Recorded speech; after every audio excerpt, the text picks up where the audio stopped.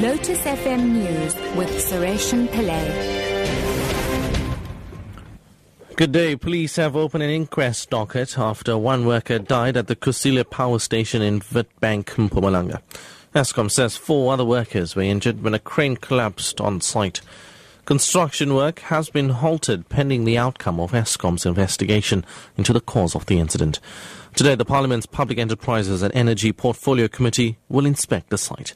Provincial Police spokesperson Salvi Mashlala. 4 people got injured, and later on, one of them passed on his way to the hospital after he was taken by an ambulance. After a crane allegedly fell on the working on the ground, and immediately they were taken to hospital by an ambulance. For now, as the police, we have opened an inquest, and then we are investigating this matter.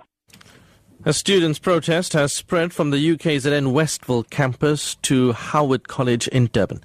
Reports from the campus say students are demonstrating against the alleged plans to increase registration fees. Yesterday, students at the Westville campus burnt the management building and some vehicles. Meanwhile, the Higher Education Department says although students have the right to protest, they have no right to vandalize institutions of higher learning. The department spokesperson, Kaya Nkwanyane. The Criminal Act tend to supersede, and therefore law enforcement agencies have to take over in terms of dealing with the criminal elements in it. We condemn it in the strongest forms, but we have instructed the VC to engage with the leadership of the students, and we always emphasize that management must not wait for students to go on strike. Management must always be ready to engage.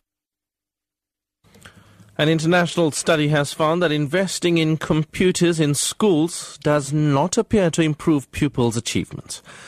The Organization for Economic Cooperation and Development conducted the study. It found that countries which use technology the most in schools were more likely to see results decline than improve. The BBC's Sean Cochran reports. Technology in schools has raised too many false hopes, says Andreas Schleicher, the OECD's education director. It's also costing about $27 billion a year, according to one global estimate.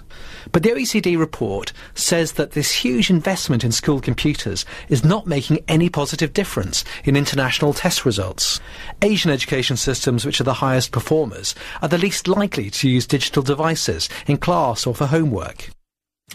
And finally, back home, quadruplets have been born at the Benedictine Hospital in Nongoma, KwaZulu-Natal.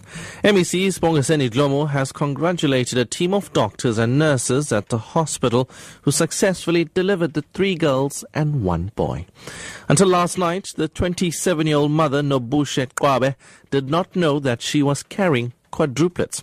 She has admitted that she was not attending antenatal clinics during the run-up to her delivery. Top story at 11 o'clock. Police have opened an inquest docket after one worker died at the Kusile power station in Witbank, Mpumalanga. I'm Sureshan Pillay, back at 12.